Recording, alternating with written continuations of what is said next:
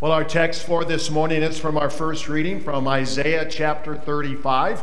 I am going to be showing those verses on the screen this morning, but if you would like to follow along in one of our church Bibles, Isaiah chapter 35 is found on page 595. Page 595. As we begin, first of all, I have to do something fairly quickly and explain a little bit to you about how prophecy actually worked in the Old Testament when God would speak to a prophet and give the prophet a vision, an oracle of the future. That prophet would proclaim that vision or write it down, and it would be this just amazing, beautiful view of the future and what was to come.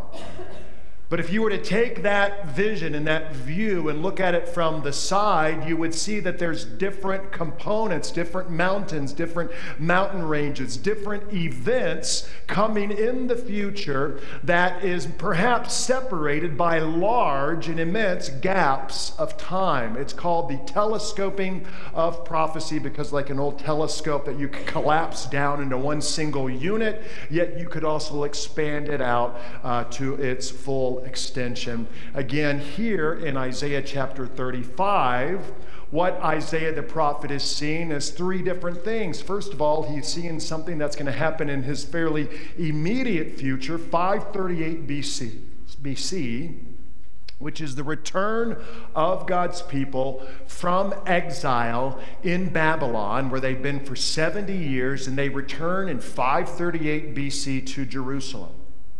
That's part of what Isaiah is talking about here. But Isaiah is also talking about something that would happen 500 years later, and that is Christmas and the birth of Christ and the ministry of Christ and his death and his resurrection. That is the very first advent, the first coming of Christ. But what Isaiah is also showing us here in Isaiah chapter 35 is the second advent, the second coming of Christ, when he will return in all of his glory. And again, Isaiah kind of, to use a very technical theological term, mushes that all together. He compacts and compresses all of that future together into this one amazing vision, Isaiah chapter 35. I think it's helpful for us to understand that here as we begin. We're in the Christmas season, the Advent season. We've been slowing down and focusing on these different prophecies of Isaiah and these great gifts that God gives to us in Christ. The gift of hope and peace. We saw that the last few weeks. The gift of love, which we'll see next week. Today our focus on the great gift of joy. Joy. I mean, here we are in the holiday season. We love all of our different songs, deck the halls with boughs of holly, fa la la la la la la la la.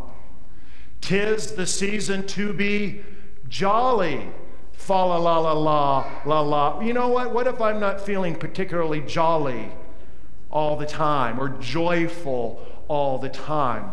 But this gift of joy and this theme of joy is found throughout the Bible. It is almost incessant how often God is speaking to us and even commanding us to be joyful. Remember the words of St. Paul, rejoice in the Lord always. Again, I will say rejoice, rejoice, exclamation mark. That is an imperative. That is a command. We're actually commanded to rejoice. 1 Thessalonians, Paul says, always be joyful.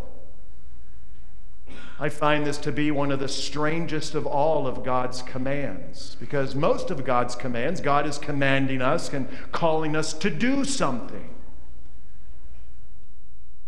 But in this command to be joyful, he is also in part calling us not simply to do something, but to feel something, a feeling, an emotion.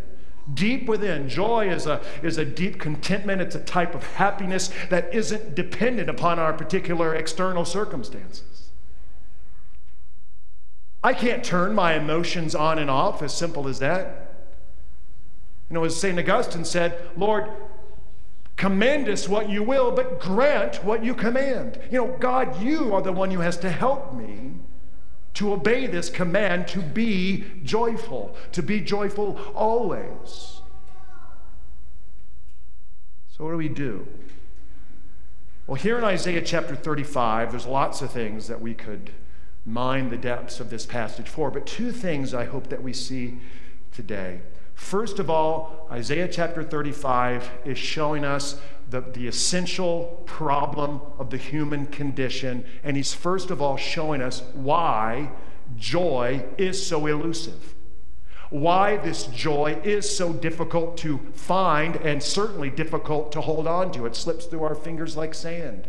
First of all, he's showing us this human condition and why joy is so difficult for us to find and to hold on to. But secondly, Isaiah is also at least hinting at and showing us how we can have at least a little bit more of that deep and abiding joy in our life.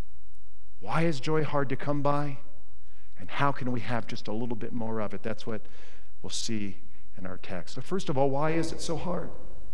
And why is it so elusive? What is our problem as human beings? Well, we skip all the way down to verse 10 of Isaiah chapter 35, where he concludes by saying this: "The ransomed of the Lord shall return and come to Zion with singing.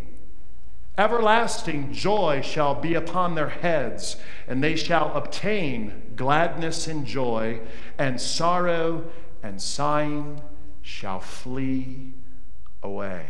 Now, what is this talking about? Again, remember the telescoping the prophecy and how he kind of mushes and compacts things together. The ransomed of the Lord shall return and come to Zion. That's where Jerusalem is, with singing. Well, first of all, what Isaiah is prophesying is 538 BC. When the Jewish people, God's people, Persian king Cyrus issues a new decree, says all of you can return home. And so literally they returned to Mount Zion, to Jerusalem, with rejoicing and singing 538 BC. They had lost their home. They had been exiled. So that's first of all what he's showing us here. But if you remember that story, we've studied it here at Our Father. They returned to Jerusalem, I'm sure, with great joy and with great singing. But what did they find when they got back to Jerusalem in 538 BC? They found rubble. And they found the charred remains of a once glorious temple and a once glorious city. And when they rebuilt the temple, the people who never knew the old temple, they were rejoicing, and isn't this wonderful? But it says in the book of Ezra that the old men who remembered the former temple were wailing and crying in sorrow. It certainly isn't the everlasting joy that Isaiah is speaking about here. And what we find here in this great story of the exile, the homelessness of God's people, and in their return back home, that story is just a much smaller story and an echo of the larger story of the Bible itself and of us as human beings. The story of the Jewish people's losing their home in exile in Babylon and then their return is just a smaller version of the grander, more epic story of the entire Bible, the story that is true of all human beings, of all times, and of all places. That all of us are homeless. All of us have lost our true home and are living as exiles in this world. That's what the book of Genesis is all about. Genesis chapter 3, where we lost because of our rebellion against God. We decided we didn't want him really or need him. We lost our true home. We're removed from the garden and we're removed from the very presence of God. Psalm 90 literally says God is our dwelling place. God himself is our home. And what is a home? An ideal home is a place of joy. Home is a place where you make sense. Home is a place where you fit in. Home is a place of great comfort and of peace. It's a place of rest. An ideal home is a place of healing. Why is it when you go on a long vacation, why is being on the road kind of a wearying thing? When you've got a room, you've got a bed, you've got a roof over your head. It's not the same, is it? All of you know the experience of going on a long trip and coming back home and finally sleeping in your own bed, and it feels so good. actual homelessness is brutalizing to human beings. To literally, truly have no home and to go and to live outside, to go and live in a park. I mean, a park is a wonderful thing, but it's not where we're supposed to live. To live outdoors in a park, and that's where you sleep, and that's where you eat, and that's where you wash, and that's where you do other biological functions. I mean, to live in a park, to homelessness, it destroys the park, but the park and the outdoors and the homelessness destroys you. It wears you down physically, and it wears you down deeply, spiritually, and psychologically, in every single way we could possibly imagine. And what the meta-narrative of the Bible and what we see hinted at here in Isaiah is that that is the fundamental human condition. We've lost our true home. We've lost God. We are exiles. We are homeless wanderers, spiritually speaking, in this world. And I know, of course, many of you here today are Christians, but perhaps some of you are not. Whether you are a Christian here today or you're not a Christian here today, wherever you are, you know deep down inside, you know that just somehow things aren't right. There is an emptiness there. There is a need. There is an ache that you have for something that we're trying to fill with career or money or alcohol or wonderful things like families and kids. We're all trying to fill that in some way. And even if you're not a Christian, you know that. You know, there was a German philosopher, atheist, existentialist philosopher, Martin Heidegger. He's writing in the late 20s and the 30s, 40s, 50s, even into the 60s. He died in the 70s.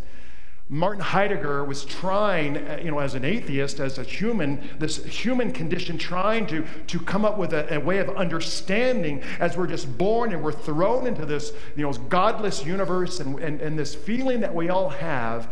And in the German, he called it this: Unheimlichkeit. Unheimlichkeit. We sometimes translate that as an uncanniness. There was a deep disturbance within us. Jean-Paul Sartre, the French philosopher, would actually call it a nausea, this sort of deep thing within us, this need that we have, this Unheimlichkeit. Literally, the German means something like a not feeling at home-ness. A not feeling or not being at home-ness in this world. This is why joy is so hard to find. And if we have a moment of it, it slips through our fingers like sand. Unheimlichkeit. We just aren't fully at home in this world. What's the answer? Where does that joy come from? Biblically, what's the answer? Well, Isaiah in verses 1 and 2 is, again, giving us some insight and some clues here. He writes, "The wilderness and the dry land shall be glad. The desert shall rejoice and blossom like the crocus. It shall blossom abundantly and rejoice with joy and singing. The glory of Lebanon shall be given to it, the majesty of Carmel and Sharon. These are beautiful, fertile places. They shall see the glory of the Lord, the majesty of our God." Now, what is Isaiah speaking of here? Again, remembering that telescoping of prophecy, mushing it all together. This is speaking about the second coming of Christ, God, the great King, returning to this world in all of his glory. They shall see the glory of the Lord, the majesty of our God. And this is a total restoration of all of this world, making this world our home once more. We will dwell in the presence of God. He will wipe every tear from our eyes. That's what Isaiah is speaking of here. But look a little closer at verse 1. Verse 1 says, "The wilderness and the dry land shall be glad. The desert shall rejoice and blossom like the crocus." Now, what is the crocus? It's not just a heavy metal band from the 80s. for the 8 of you who know what I'm talking about. A crocus is a flower. Most importantly, it is the very first flower to bloom. Before any of the other flowers, before this, abundant blossoming of flowers, before all of that occurs, the crocus is the very first flower to bloom in the spring. And in northern climates where there's snow or ice, the crocus actually will blossom through the snow, as if to say, spring is on the way. It's not here yet, but spring is on the way, and here I am as proof that it is coming. And in the wilderness, the crocus, it can lie dormant even for years. And again, when the rain comes, the crocus the first to flower. Now, is that wilderness still deadly? Yes. Is that desolate place still lonely and sad? Yes, in so many ways. Is it fully our home? No. But when the crocus blooms, what does it mean? It means hope.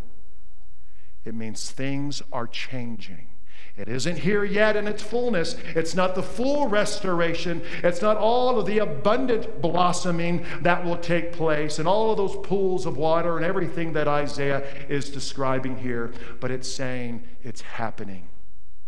It's already beginning even now. So what do we see here with this imagery of the crocus? This isn't the second coming of Jesus Christ. This is the first advent of Christ. This is Christmas, when God came into this world, not with all of his glory and all of his might, but he came into the world as silent as snow falling on the ground.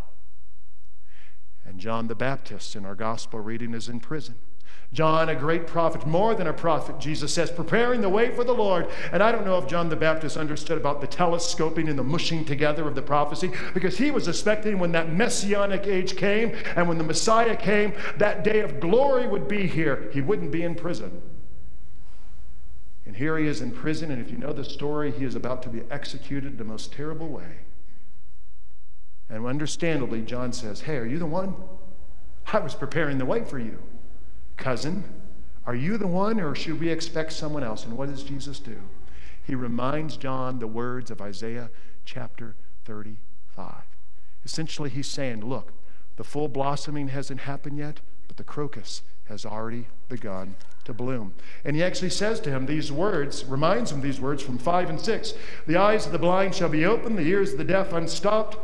Shall the lame man leap for the deer, the tongue of the mute sing for joy? He even says the dead are being raised, John. These things are happening now. The kingdom of God is at hand. It's not the fullness of the kingdom yet. John, it's not the glory and the power and the fireworks and the majesty and my justice coming down upon this world the way you want it. It's not in your timetable and not what you were expecting, John, because, John, there's something that I have to do first before that day of glory can come. And what is it that he had to do? What is Christmas?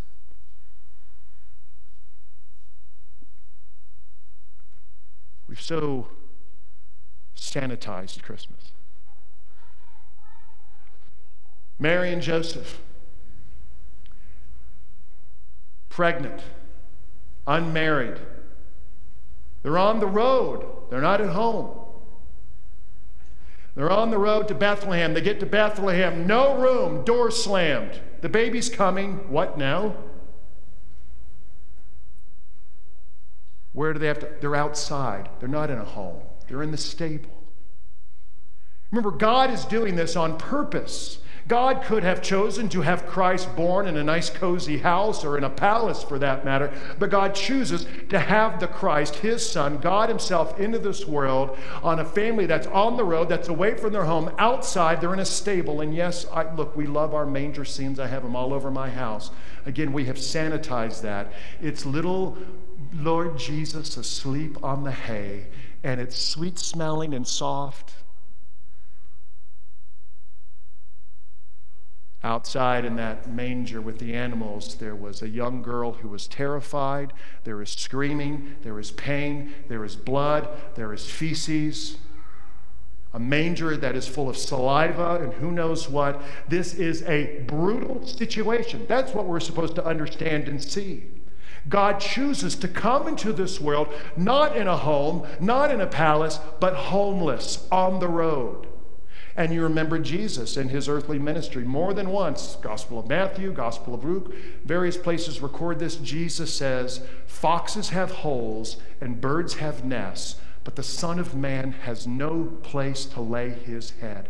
I have come into this world intentionally to be literally homeless.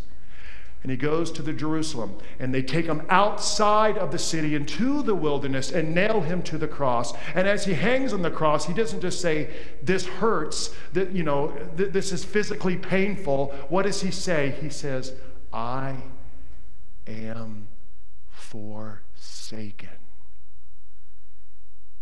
I have lost my home. I have lost my Father." The infinite love between Father and Son is lost, unheimlichkeit, in a way we can't even possibly imagine. The sorrow and the loneliness of that moment that Christ takes on himself. Why? So that you might know even today, no matter what you have done, whatever your sins, or how often you have just forgotten about God, turn and run away from home, the Father's arms are wide open to you here today. And he's saying, "Welcome home. Welcome home." And then this, of course, then going back to verse 10, is this great vision, not only 538 BC, but at the end of time, the ransom of the Lord shall return and come to Zion with singing. Everlasting joy, there it is, shall be upon their heads. They shall obtain gladness and joy, and sorrow and sighing shall flee away. It even says in verse 8 that they go on the way of holiness. Jesus says, "I am the way." And here it is, everlasting joy is yours, as one day you will fully return home. Now, some of you might say, "Okay, I understand why I don't have joy. I understand why if I have a moment of it, it's so elusive and it goes away. And I understand that one day I'm going to have it big time, but what about now? How can I have at least a little bit more joy?" And quickly, as we wrap up, just a point of application. Why is it that God's people were exiled from their home? Why is it that God's people in 586 BC lost their home in Jerusalem, were taken away, and they were exiles? What was the cause of it? It was year after year and generation after generation of idolatry, of turning to false gods. Now again, I know most of you here today are Christians, but let me ask you, where are you, where do you find your meaning in life,